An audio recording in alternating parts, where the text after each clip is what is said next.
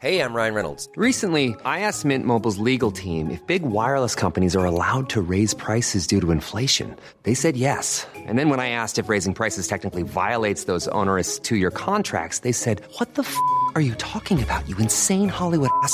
So to recap, we're cutting the price of Mint Unlimited from $30 a month to just $15 a month. Give it a try at mintmobile.com/switch. $45 up front for 3 months plus taxes and fees. Promo rate for new customers for limited time. Unlimited more than 40 gigabytes per month. Slows full terms at mintmobile.com. Planning for your next trip? Elevate your travel style with Quince. Quince has all the jet-setting essentials you'll want for your next getaway, like European linen, premium luggage options, buttery soft Italian leather bags, and so much more. And is all priced at 50 to 80% less than similar brands. Plus, Quince only works with factories that use safe and ethical manufacturing practices. Pack your bags with high-quality essentials you'll be wearing for vacations to come with Quince. Go to quince.com/pack for free shipping and 365-day returns. This is Little Atoms, a radio show about ideas and culture. With me, Neil Denny. This week, recorded live at the Stoke Newington Literary Festival, it's the Eagles of Book Podcasting, with Andy Miller of Backlisted, Carrie Plitt and Octavia Bright of Literary Friction, and very occasionally, Robin Ince of Robin and Josie's Book Shambles. Thanks everybody for coming. We've got a fantastic crowd. So I'm Neil Denny. I produce and present a podcast about books called Little Atoms. Immediately to my right is Octavia Bright, Andy Miller and Carrie Plitt at the end, and at some point in the proceedings we're going to be joined by Robin Ince, who had a gig in Somerset this afternoon at lunchtime, and only about 50 minutes ago texted me to say his train had just left Bath. So fingers crossed he is going to turn up, and he's said that we can live text him questions if we want to as well. So that's always an option. But we'll see. So Robin might turn up for the last few minutes. So we all present book podcasts. That's the point of this thing. But rather self-indulgently, if you're expecting us to talk about podcasting, like, our favourite microphones and things like that, we're not going to do that. Because, what? No, sorry, if you've prepared that, Andy, that's not what's going to happen. Because what we normally do, to a greater or lesser extent, is talk to other people about books. So I thought it would be nice for us to have the opportunity to talk ourselves about books, and that's what we're going to do.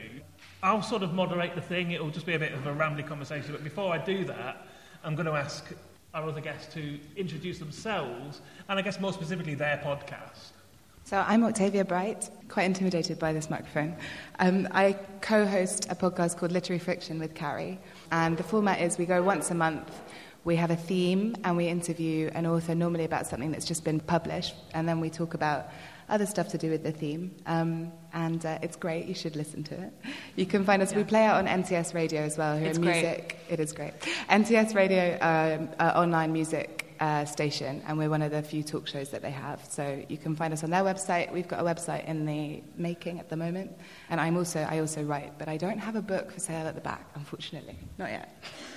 I co-host Literary Friction. Octavia has introduced it very well. My name's Carrie Plitt, and I don't really have anything else to say, besides the fact that I'm also a literary agent, so I think that in some ways informs my views about books. You can decide for yourself. Hello everyone, my name's Andy Miller. I am the author of a book called The Year of Reading Dangerously. Thanks for coming out, everyone. I'm also the co-host of a podcast called Backlisted, with my old friend John Mitchinson, who couldn't be here today and is secretly quite annoyed that I'm doing this without him. And when he listens to this, he'll be even more annoyed to hear me saying that. Sorry, John. And on Backlisted, we focus on books, as the name suggests, from the backlist. Neglected classics often. We do cover new books as well. But we've been going for about 6 months, and we've talked about books such as Lolly Willows by Sylvia Townsend Warner, and we have covered B.S. Johnson, we have covered Bert Fegg's Nasty Book for Boys and Girls by Michael Palin and Terry Jones. So we're pretty much open to anything, fiction or non-fiction, and I think we love the freedom of the podcast and the fact that You can swear. You can swear. You can be enthusiastic without having to be clever with it. You can be relatively rude, but we try not to be. So, yeah, it's great fun, and you should listen to it. And you should also listen to Little Atoms. Yeah, I just realised I didn't do myself. And you can be enthusiastic without being clever with it. It's probably a really good tagline for Little Atoms. It's been going for over 10 years now and also broadcasts on Resonance FM. It started off originally as sort of a podcast about popular science, hence the name, which is sort of vaguely alludes to that. But then over the years it developed into just being about anything because I got bored of popular science, basically. And last year, most importantly I say, because they're at the back on the desk, we think, judging by the tiny bit of research that we've done, we became the first podcast to launch a print magazine. I said we think, we're not sure, there probably is another one, but who knows. So that's Little Atoms. So what I want us to talk about first of all is basically great books, so things like what makes a great book, what we think is a great books, classic books that we might not have read. And I think what's interesting here is, as I've established, Octavia's doing a PhD. Andy, as well as being a writer, used to work in publishing and book selling, and Carrie is a literary agent. So I think, with those hats on, what would you all think were classic books? Well, what makes a classic book? Yeah, well, let's talk about what makes a classic book. Shall I go first? Yes, please. Yeah, you be thinking. Be thinking.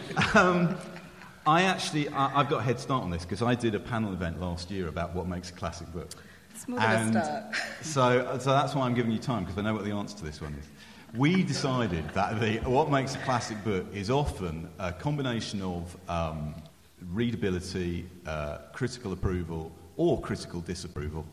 A certain amount of time. It's probably too soon to say that any books published in the 21st century are classics. You may... there's a little intake of breath there. You may disagree. I think it's too soon to say. I think, and I also think the other thing I think about what makes a classic is it's probably a book that was controversial when it was first published. So a book that was successful when it was first published, commercially successful it could be, or something that is, scandalous when it's first published. The book that springs to my mind is American Psycho by Bret Easton Ellis. I think that has earned the right to be called a classic. First of all, because it's a very good book. Second of all, because it sums up a particular era, looking back. But also, I remember I was a bookseller when American Psycho was first published, and we tend to forget that book was really shocking and controversial when it first appeared. And we had a staff meeting in 1991 at Waterstones in Brighton over where in the shop we should keep American Psycho. Should it be behind the counter so you had to ask for it? Should it be on the top shelf? Should it be on a front table, or what? And I think if you'd said back then that people would consider American Psycho to be a classic, they probably said, don't be ridiculous, it's just, it's gratuitously violent and horrible and it's just been done for the money. But actually, I think with the benefit of hindsight, that's not the case. It's a brilliant book, wonderful. How many people have read American Psycho? See, that's a really good turnout, isn't it, for American Psycho? How many people like American Psycho? Oh, is that... Oh. Everybody Watch likes those it. people. Do you think that books published now still have that ability to shock? You could argue that it's very hard to be controversial now. Yeah.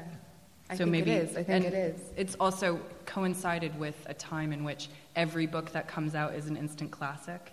Especially as someone who works in the book industry, you see a tagline every single day about instant classics. So, and also I think the word classic is very connected to an establishment idea of what books should be and how they should be read. Yeah. And maybe classic isn't going to be as an important a term because it necessarily makes your view of books and what they should be and how they should be read much less broad. Well, this is what I was going to ask. So, Octavia, let's talk about it. You're the academic. So, once upon a time, there was a canon of books that were dictated by dead white men who said these are like great books, and now that's doesn't really exist anymore. Obviously, the canon does exist, but it's not so acceptable for somebody to sit in an ivory tower and dictate what a classic is. So how will we decide which 21st century books are classics in the end? I think it's going to be about being era-defining, you know? I think the canon... I mean, postmodernism happened, which meant the canon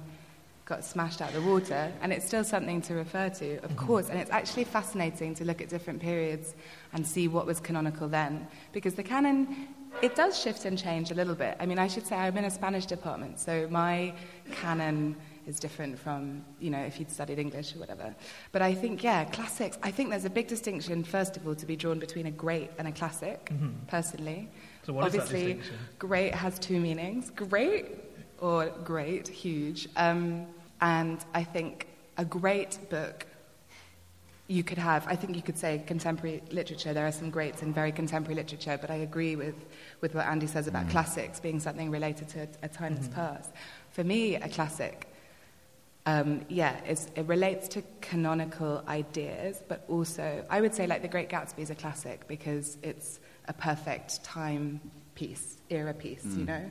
Or War and Peace is a classic because it nails an era, you know, really specifically. And actually, American Psycho nails an era really specifically.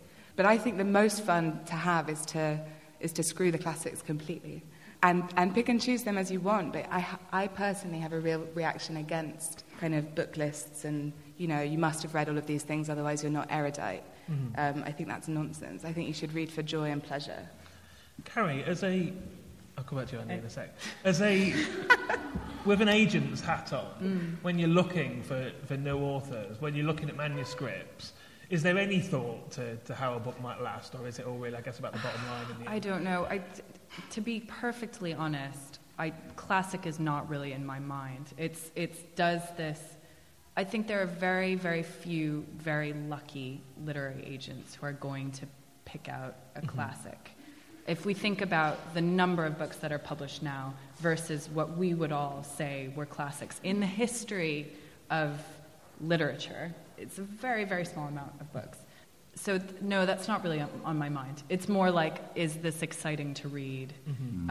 Do I forget that I'm doing work and start feeling like I'm having fun, or feeling some emotional response to this, or feeling pleasure? And it sort of relates to what Octavia is saying about joy, that as someone who's looking for books that I think the public might want to read, I'm much less concerned in some ways about ideas and theories and themes, and much more concerned about is this a wonderful book to read? And that ranges from something that's much more commercial to something that's more literary. Andy?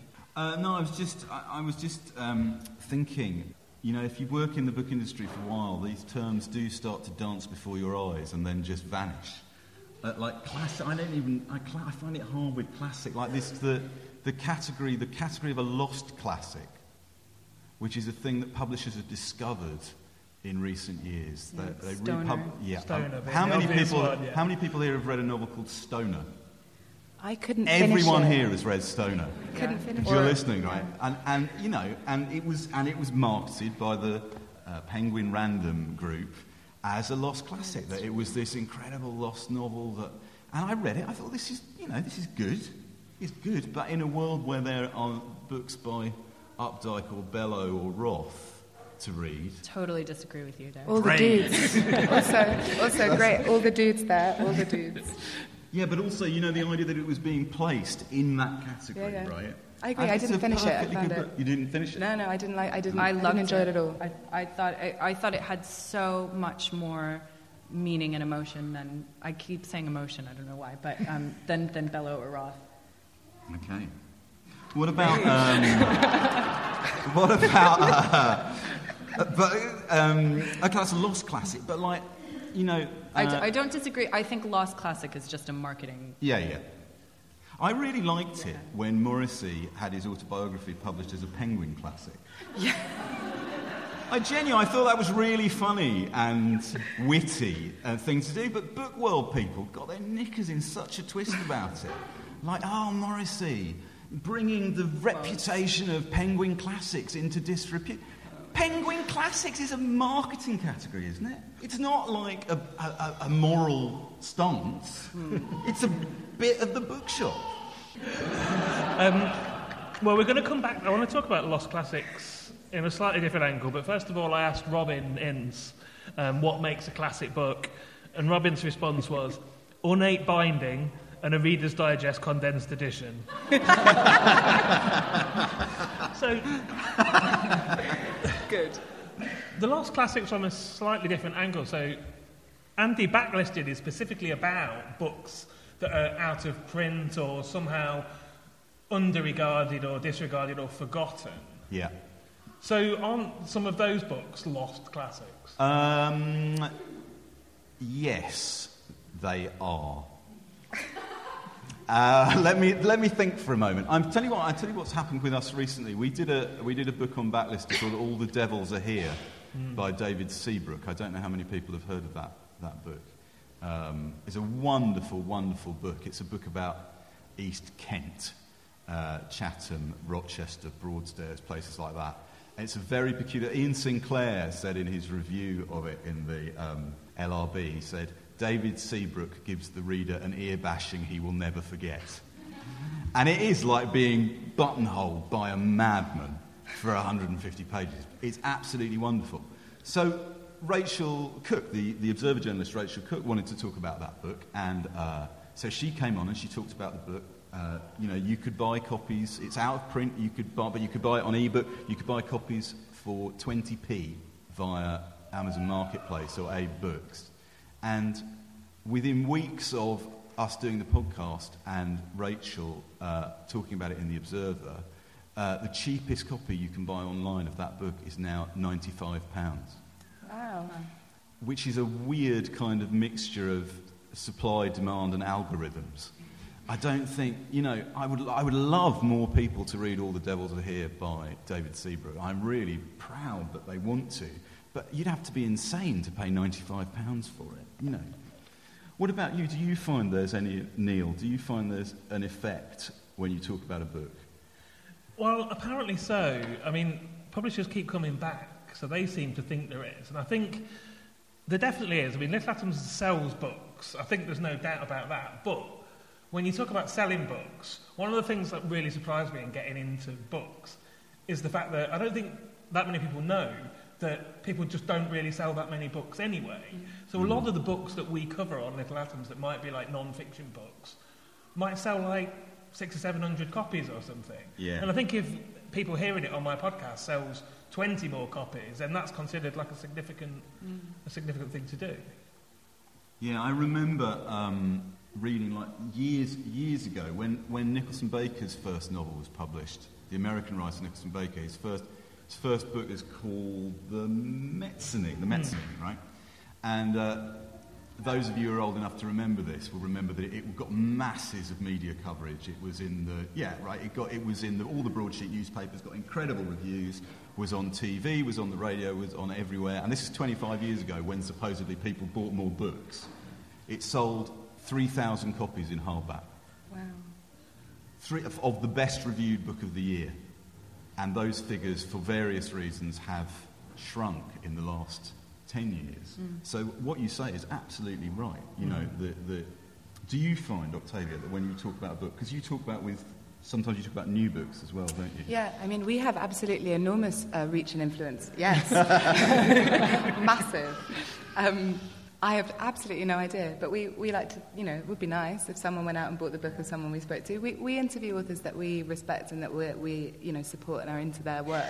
So, but I was just thinking, Carrie always says, when with agents taking on new authors, they always say don't quit your day job because the career as an author is not really viable anymore because of precisely that. You're not going to make, unless you write a bestseller. My dad's been on at me to write a bestseller under a pseudonym. He's like, if you do that, you can sort me out for my old age. Have you got any ideas? Well, he was like, come on, you should write a thriller where it's like a young woman, academic, and she's like taking people out. and I'll give it a go. Well, finish my thesis first. Let's stop there for a minute because we're going to come back to that later on about the my idea book. of selling a best-selling thriller and how that's not actually as easy as everybody thinks it is. But One of the books that was on Little Atoms recently was DJ Taylor's book, The Prose Factory, which is about the sort of history of the British literary scene in the 20th century. And like a thing that kept popping up through that would be like, here's a writer, I can't remember any examples unfortunately, but here's a writer who in 1940 was like, 250,000 best-selling novelist. Everybody was really into it. Everybody loved. He had like a massive career. And I'm like thinking, I've never heard of this person. It's like, is this true? Is this a spoof? That name's just completely dropped out of history. Why does that happen? Let's Carrie. Let's start with you on that. Why do massively popular writers go out of favour in such a way? Yeah. Well, I think it has something to do, coming back to this idea of the classic. The classics are a very mutable list, and they have to do much more with what we perceive to be important than what people in the day that they were writing perceived to be important. So one of the exciting things about classics is we collectively might have the power to make something a classic. You might have the power, Andy, especially with what you're doing. And I suppose it probably, I think writers fall out of favor all the time. I think that's especially true. We have some people leaving. Goodbye.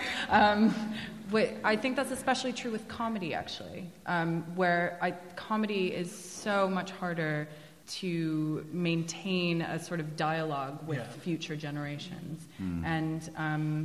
But I think there will be authors like that who do come back into fashion eventually. But then people are still reading, P.G. Wodehouse and stuff. Obviously, people can write comedy that sort of transcends age. But you're absolutely right. I think it's definitely something that dates really, really quickly. But that comes back to the idea of it being a cultural artifact as well. P.G. Wodehouse is a really good example of just a window, a portal into a time that we can be nostalgic about. And I think nostalgia plays into this as well, the idea of what becomes a classic and what doesn't.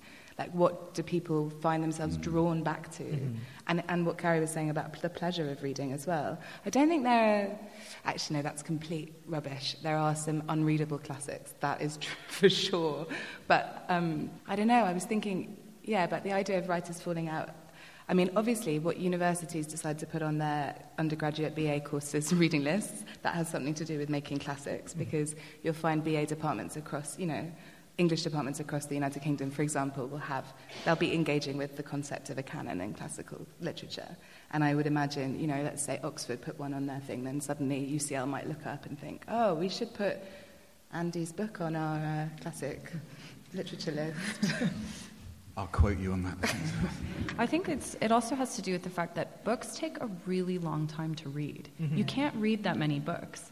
And it's not like music where you listen to a song and it's over in 4 minutes, and a lot of people can share that experience. I think for a book to catch on, you need to really convince people that they want to spend, weeks sometimes spending time with it. And they should. But shouldn't be lazy. I think, we just don't have time to read all of these books that have fallen How many out books have you read this year? Since September the 1st last year, I've read 101 books. I've read them from cover to cover. I finish books because I like them. And I have read in the last 9 months because what was the point of doing it if not to be able to boast to a room full of people? Exactly. I've read... just 1 minute, I have to boast about what I've read.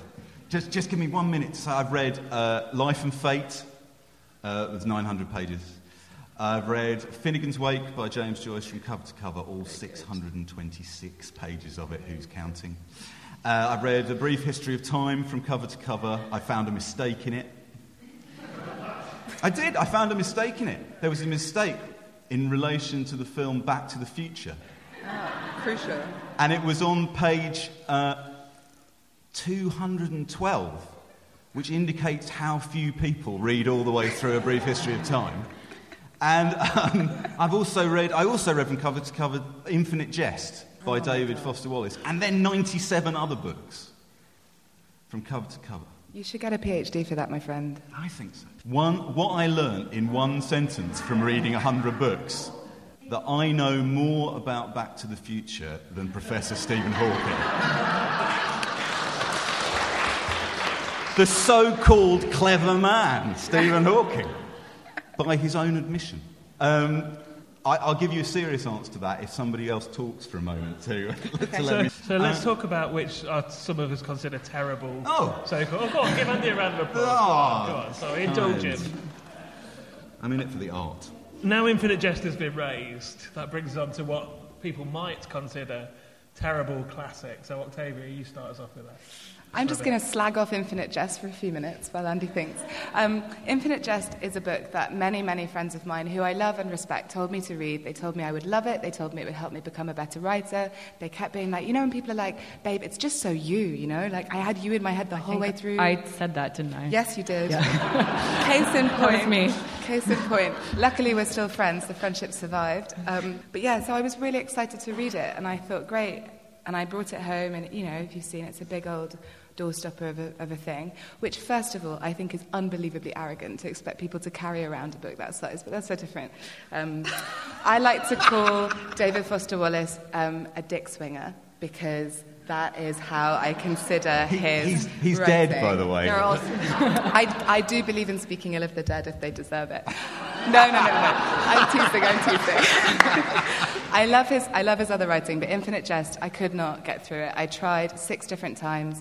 I thought it was very clever. I think he's a very clever man. I think he has a good way with words, but I think he does not give a beep about his reader at all, and that bothered me. And I think that, you need to writing, reading, it's a two-way street. If you write with no thought of a reader in mind, what the hell are you doing, And I think that Infinite Jest became such a big deal because people like to show off about it, and it became this thing that a particular kind of literary person, man, woman, whatever, would bring out as a thing. Anyway, I tried again and again and again. Over a period of 18 months, I kept trying. I kept thinking, I must be missing it. And then it was like a voice from, above that just said to me, babe, you don't have to if you don't want to. And I was free. So hang on. So you, Octavia, have basically slandered a dead man based on not actually having read the book. I got about 100 pages in, which I think is enough. Not even a tenth of the book. No, but I think it's definitely enough to have a sense of it. It's more if you just count the footnotes. Yeah. Yeah, that's true. It's true. But also, honestly, and this is like a bit of a silly thing, but as an academic, I have to read an enormous amount for my studies. And that's the stuff that I have to read, Even if I don't like it, I have to read it. So when I'm reading for pleasure, I used to always feel that you had to, out of kind of honor bound, to finish a book, before you had an opinion about it. And Infinite Jest changed that for me.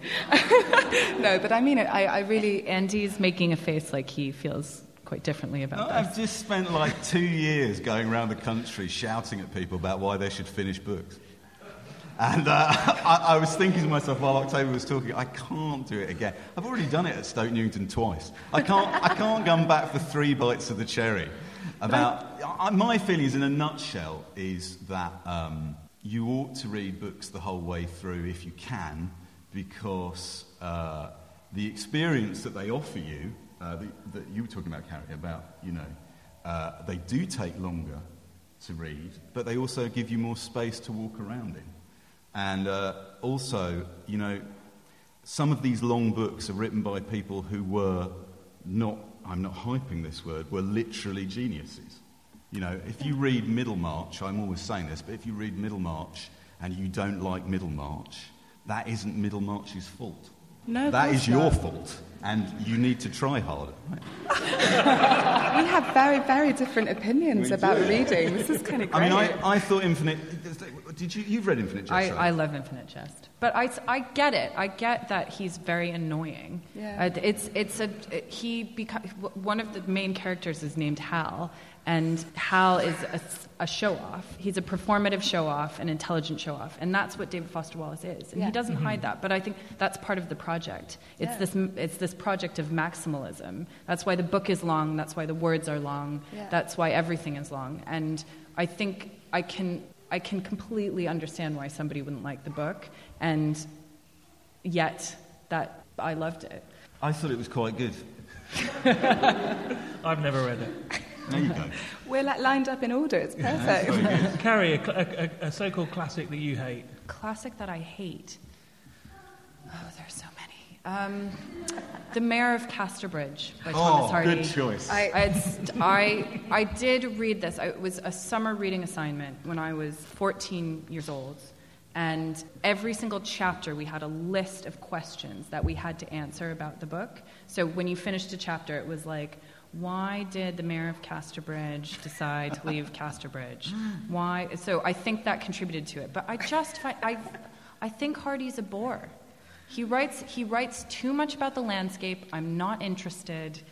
I know you're all going to hate me now, but I think he's allowed to be indulgent, and I don't see the point.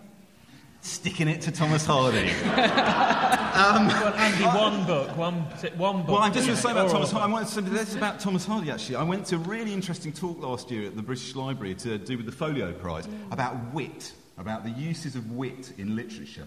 And the panel there were talking about, they were saying, well, everyone kind of uses wit, don't they, in their writing? You know, who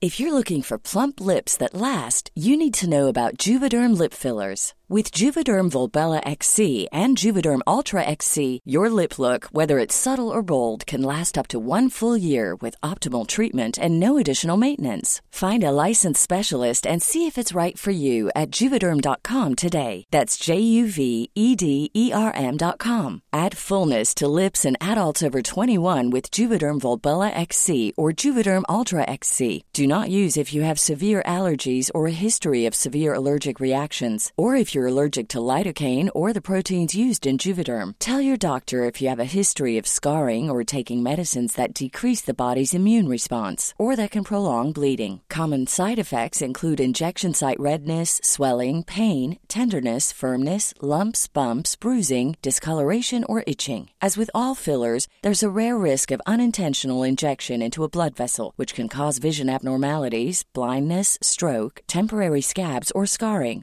For full, important safety information, visit Juvederm.com. Since 2013, Bombas has donated over 100 million socks, underwear, and T-shirts to those facing homelessness. If we counted those on air, this ad would last over 1,157 days. But if we counted the time it takes to make a donation possible, it would take just a few clicks. Because every time you make a purchase, Bombas donates an item to someone who needs it. Go to bombas.com/ACAST and use code ACAST for 20% off your first purchase. That's bombas.com/ACAST, code ACAST. Millions of people have lost weight with personalized plans from Noom. Like Evan, who can't stand salads and still lost 50 pounds. Salads generally for most people are the easy button, right? For me, that wasn't an option. I never really was a salad guy. That's just not who I am. But Noom worked for me. Get your personalized plan today at Noom.com. Real Noom user compensated to provide their story.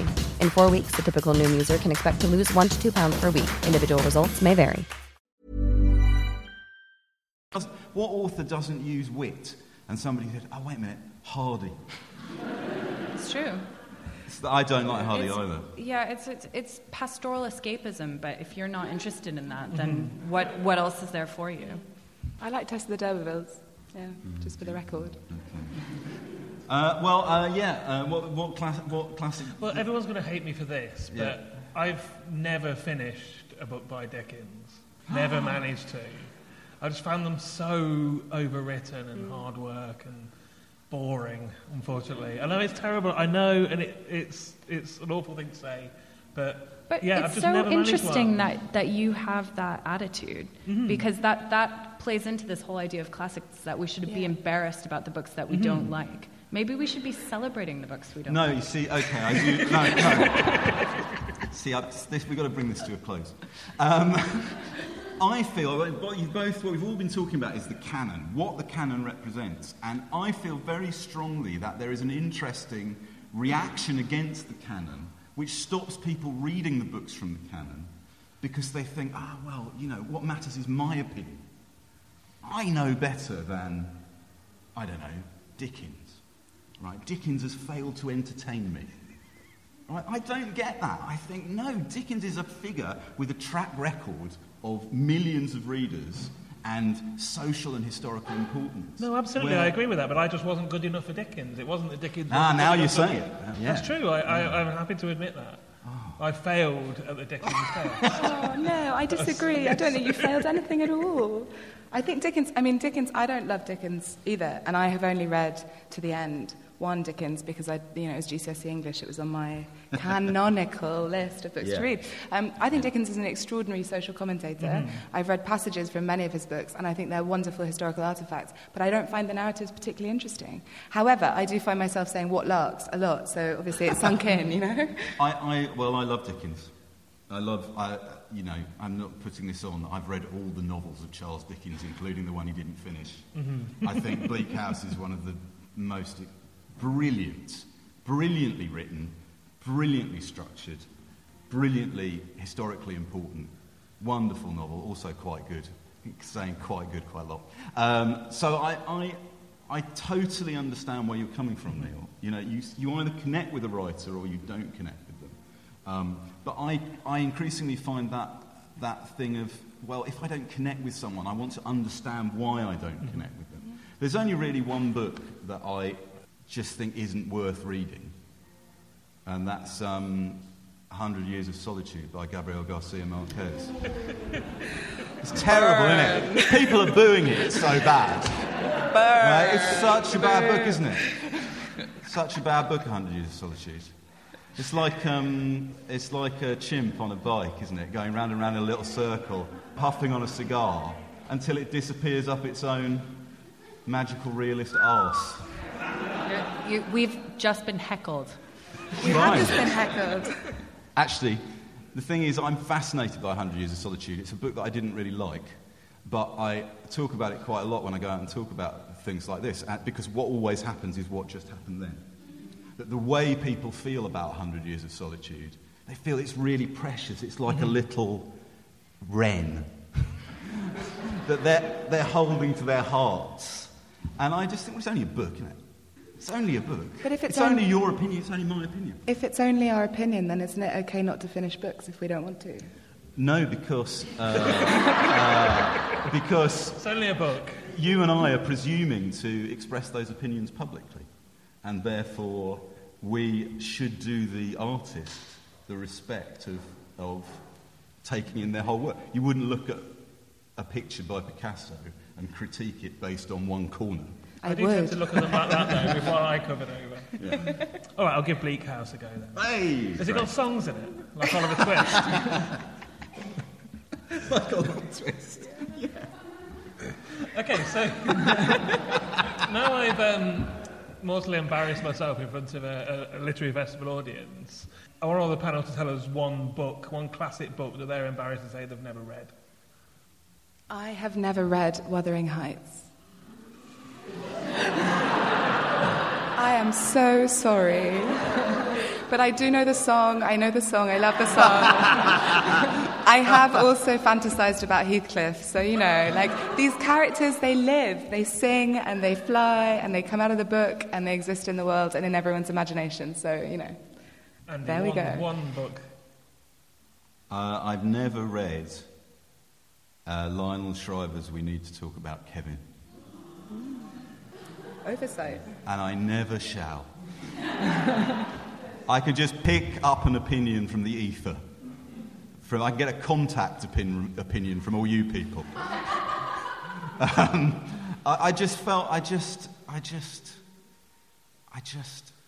have some mental block with that book. I don't know why. Mm-hmm. I can't go into it unprejudiced. Mm. Why that book? That's okay. I forgive you. Well, I don't really feel embarrassed about not having read books. There are so many books. Pretend, for the sake of this forum. I haven't read anything by Philip Roth. Mm. That's an interesting oversight. But interesting, because you badmouthed Philip Roth earlier on by saying that Stoner was better. Yeah, I've started a few books by Philip Roth, but I've never finished them.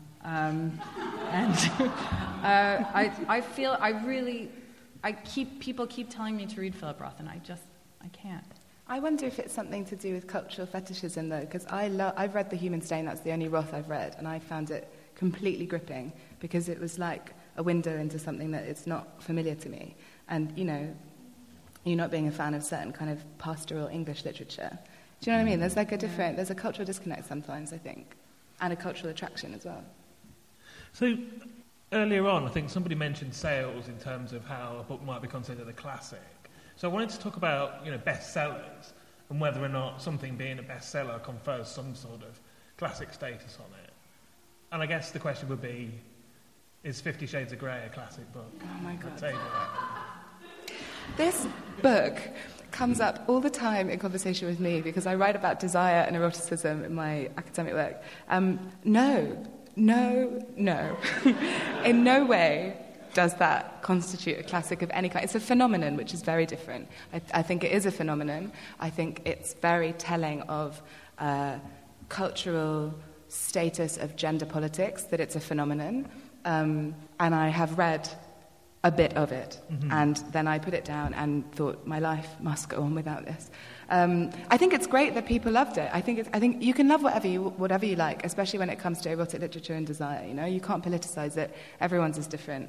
But I think I think just because it was so widely read doesn't make it a classic.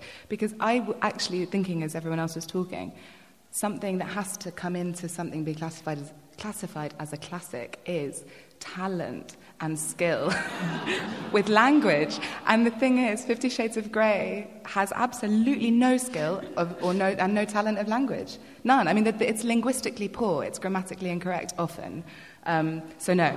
And that's been no barrier to its massive success. Yeah. Right? Which is totally fine. But no, it's not ever going to be a classic, in my humble opinion. I haven't read 50 Shades of Grey. My feeling Are you embarrassed about that? No. My feeling is that 50 Shades of Grey came along, as these books do, at like 10-year intervals, to make you feel better about the last one. So 50 Shades of Grey came along to make you feel better about the Da Vinci Code. Right? I have written about Dan Brown at some length. I just read another Dan Brown, actually, called Inferno. Have any of you read Dan Brown's Inferno? I have read Dan Brown's Inferno. Have you? This is starting to feel like a therapy session. Did you finish it? I did finish it in about 3 hours. Yeah. I loved it. I mean, I hate him, but I love the books. I read them. It's like eating a hamburger and then throwing it up afterwards,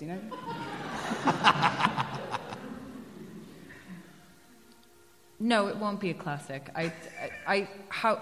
Can you imagine it being set on syllabi, except for some sort of anthropology. Yeah. I think it's exactly what Octavia says. It's interesting because it's a cultural phenomenon, and it says something very profound about us and how we think and sex and all of these things. But do you read it for anything more than that? I think a classic has to be elevated above that. It has to say something very deep and profound about the human spirit. I really do feel that way about literature still. I really think novels especially have something very profound to say about who we are, and I don't think 50 Shades of Grey really ticks that box. Well, perhaps, the next bit we're not going to quite attain that high, but I want to talk about this idea of good, bad books. I think it was Chesterton who came up with this idea of the good, bad book, and he meant like Arthur Conan Doyle or Woodhouse, which none of us would consider to be good, bad books nowadays, of course. But what would be, Carrie, we'll start with you at that end again, what would be a good, bad book now, do you think? I think Dan Brown is a great example. Super thrilling, exciting book to read. I think a lot of books that are being published right now that are in the psychological suspense genre, so Girl on a Train, which has been, the top of the bestseller list, and other books like it. I don't think those are going to live into the future, but I think they're very enjoyable to read.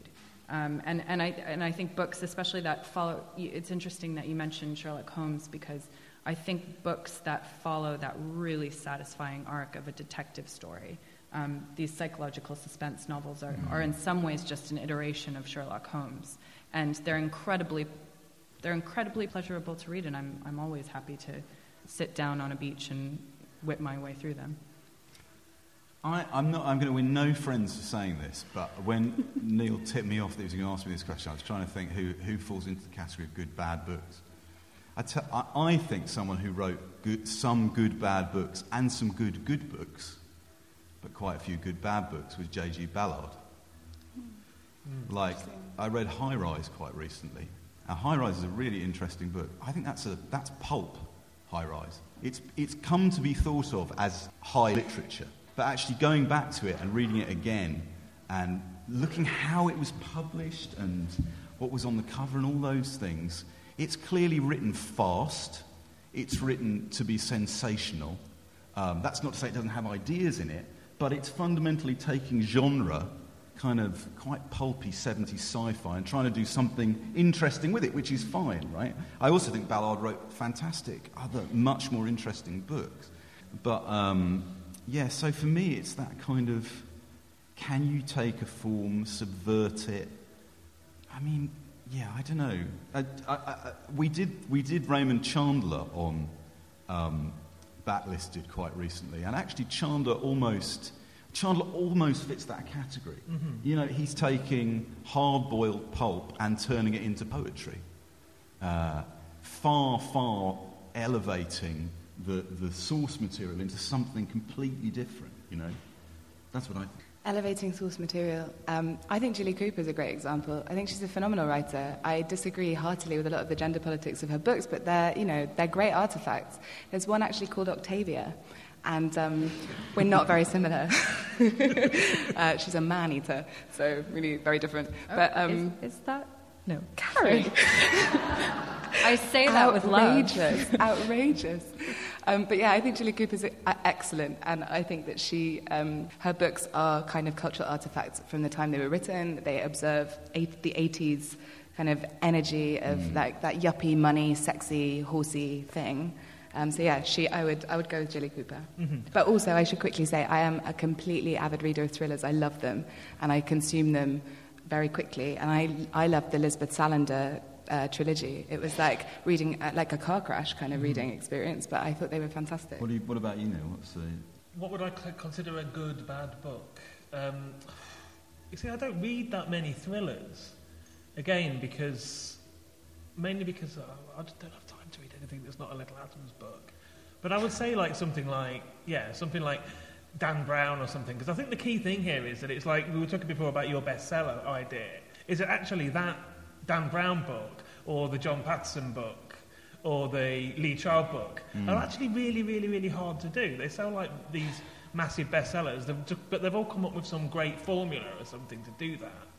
Yeah. And I think there's something to be said about, you know, those guys being like, not classic books, but certainly some kind of genius. I had I was doing a literary festival a couple of years ago with someone who had been the chair of the Booker Prize judges the year before and had to read, 200 novels or something, and was clearly very well briefed in what excellent fiction was available out there, a real intellectual. And I said to him, well, what should I need something for the train home, what should I read? And he said, Lee Child. I said, which one? He said, doesn't matter. Yeah. They're all the same, they're all great. You know, he's found that magic combination of plot, style, and feel as well. That's the thing. I think that's the thing that people often buy into. Yeah. The feel of a book, which is why it's so hard to reproduce it, which is why we can't just go home and write one. And a lot of the time I think authors don't even realise they're doing it. They're trying to write as exciting and good a book as they can. Mm-hmm. But, Dan Brown is a really interesting example of this. Like, the reason why people love Dan Brown's books is probably not why he thinks they do. Yeah. There's the character that comes through those books is not admirable, but is amiably silly. But people like that. People that feel they're being entertained and they're having fun, which is great. We've got about 10 minutes left, so I'm going to ask if there's any questions, and immediately, the gentleman over there on the left has got his hand up. I'm intrigued by how far the kind of relativism in terms of quality of, well, if it's good, you enjoy it, therefore it must be good. How far that actually gets you, because it seems to me there's something kind of inherently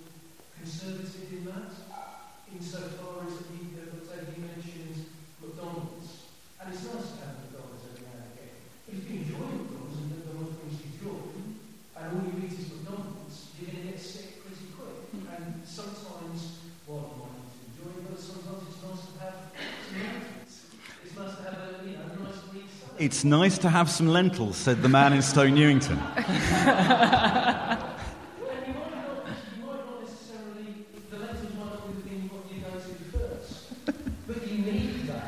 In order to balance things out. Sometimes, there are many books that I'm really glad I've read that didn't bring the job, that were a challenge, and I got a sense of achievement, and I got something different out of it than reading books that I just read for pleasure and enjoyment. So to come back to my question, what?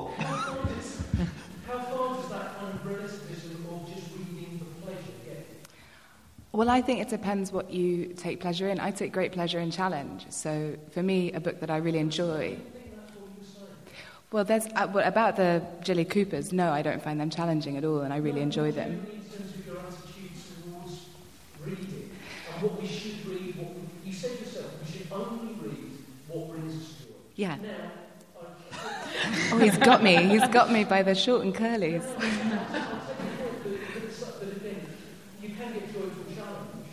But not necessarily. I think what you're getting at, if I'm right, is the kind of what novels were essentially meant to be at the beginning was moral instruction, right? That was the idea. They were... No, not necessarily what you're saying, but just that's like the counterbalance to we should read for enjoyment is we should read for education and we should read for understanding.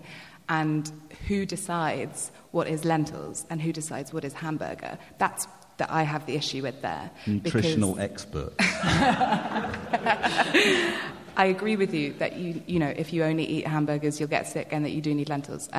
But what is the lentils of literature? I don't know. And for me, my politics and the way that I've come up through my reading and things means that I have to be inherently raised eyebrow about that because we come out of patriarchy. So the canon is completely co-opted by patriarchal structures.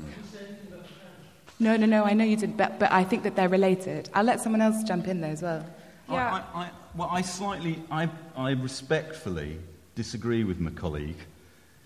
Because I think that we live in an era, don't we, where consumerism encourages you to say, I like this or I don't like that. That your role as the consumer is to have an opinion, buy something, decide quickly whether you enjoyed it or not. And actually, when you apply those things to continue this metaphor, to McDonald's, that's fine because McDonald's is a product that's created to be consumed in that way. But if you apply that to Dickens or you apply it to George Eliot, you're not. There was a brilliant piece by Eleanor Catton, the author of The Luminaries, making just this point, saying things aren't all meant to be consumed in the same way. They aren't meant to be whizzed through, and they aren't meant to be snapped up. And actually, consumerism and art are not always compatible. And my feeling, as this gentleman was saying, is that you can read whatever you want, but as soon as you fall into a pattern of reading what you like because it's what you like, then you're heading down a hole. And you need to challenge yourself so that you remain open all the time, certainly as you get older, so that you remain open to new types of book and new types of voice and new types of reading that you might not be comfortable with. You've got to push through that. I reading for pleasure, that's fine. That's a good thing. That's fun, but it's not the only reason to read something. Carrie, have you got a... Well, I just don't think that Octavia was saying that she only reads for pleasure. I mean, no. We've been friends for a long time, and you read, out of almost anyone I know, some of the most difficult stuff. And stuff that you're not always like, oh, yeah. But I think maybe the argument that underneath the surface here gets back to this idea of what is a classic. And I suppose what I am reading into what Octavia is saying is that how do you decide what to read, first of all? Because there are so many books that you have to read. And you could say, okay, I'm going to read these books that the modern library has said are the best lentils. And once I've had these lentils, I'll have a really firm idea of what healthy food is. But actually there are so many other books in the world, and many of the books that are considered classics are are considered that because a lot of white men sitting in a room decided that they should be that way. So I think you should challenge yourself, but be skeptical of who is recommending you books and why, and which books you should challenge yourself with, and which you that maybe don't need to be read or regarded, or at less, or they should be read, but with a very skeptical eye in the first place. Just a quick interjection from Robin on the question of what classic books does he hate. His answer was Villette, but I bet that was my fault. So I think we're all pleased with that answer. Can we have one more question? Rachel. Can you talk about being really open to reading things? Do you think there is an issue with kind of living in the English-speaking world where we actually are very narrow? I imagine that if you have for German definitely. Conversation, you've only mentioned two books that have been in translation. One you didn't like, which was the one that's in London and Swedish. So there's really all the conversations with the two Northern. Well, I have to say, to be. I mean, I love, my favourite living writer is Michel Houellebecq. I love Tolstoy.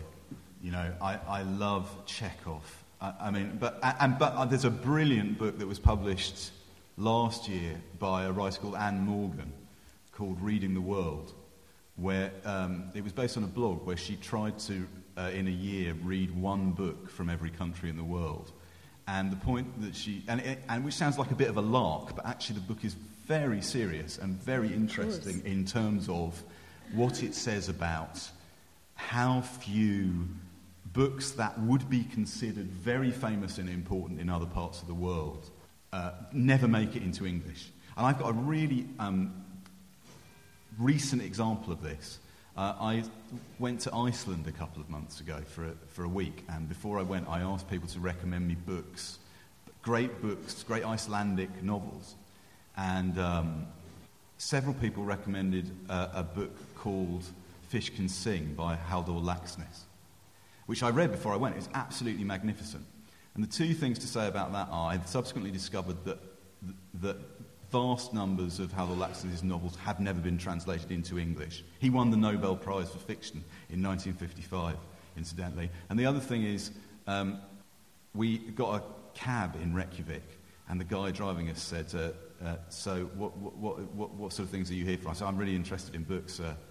I've just read, I've just read a novel by Halldór Laxness.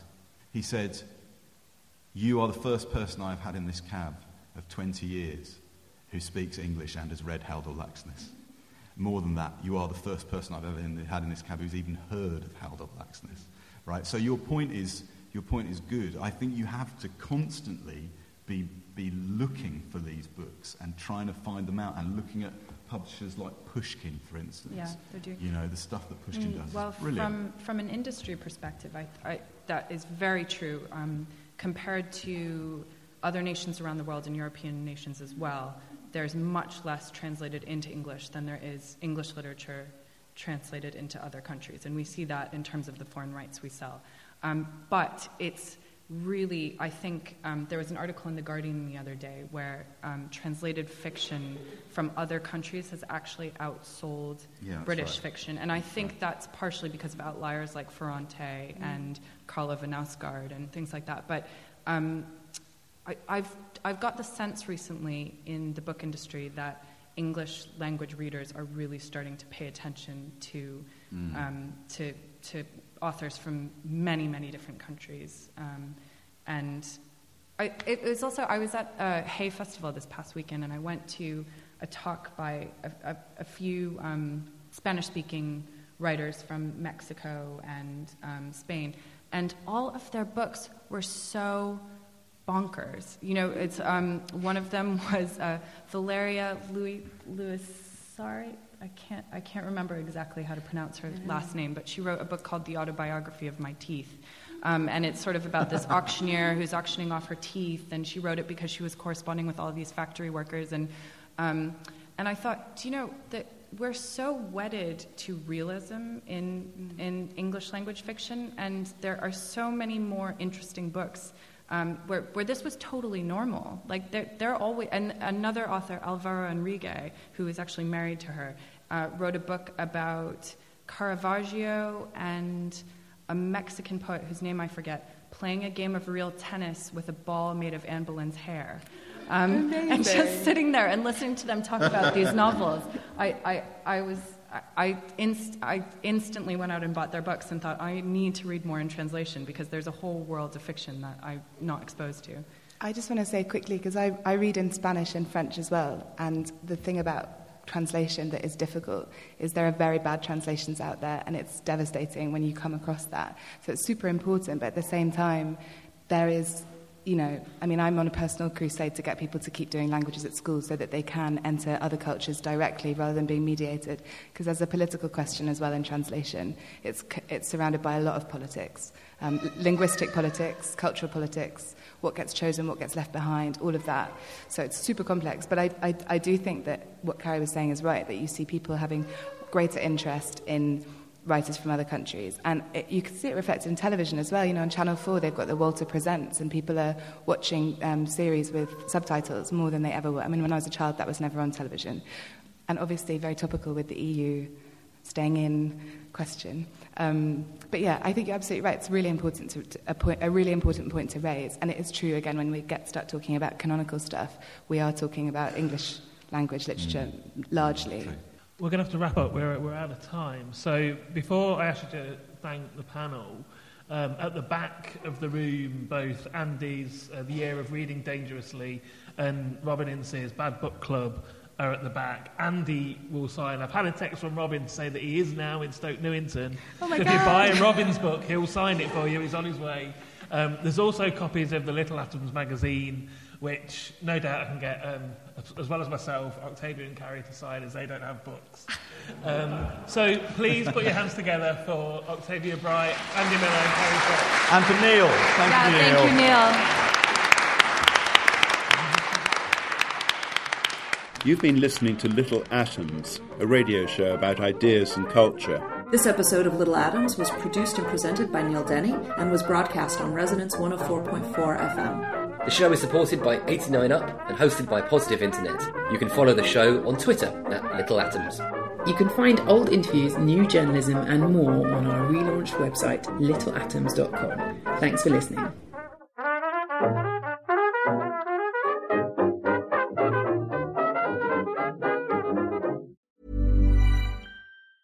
Hey, it's Paige DeSorbo from Giggly Squad. High quality fashion without the price tag. Say hello to Quince. I'm snagging high-end essentials like cozy cashmere sweaters, sleek leather jackets, fine jewelry, and so much more. With Quince being 50 to 80% less than similar brands. And they partner with factories that prioritize safe, ethical, and responsible manufacturing. I love that. Luxury quality within reach. Go to quince.com/style to get free shipping and 365-day returns on your next order. Quince.com/style. Even when we're on a budget, we still deserve nice things. Quince is a place to scoop up stunning high-end goods for 50 to 80% less than similar brands. They have buttery soft cashmere sweaters starting at $50, luxurious Italian leather bags, and so much more. Plus, Quince only works with factories that use safe, ethical, and responsible manufacturing. Get the high-end goods you'll love without the high price tag with Quince. Go to quince.com/style for free shipping and 365-day returns.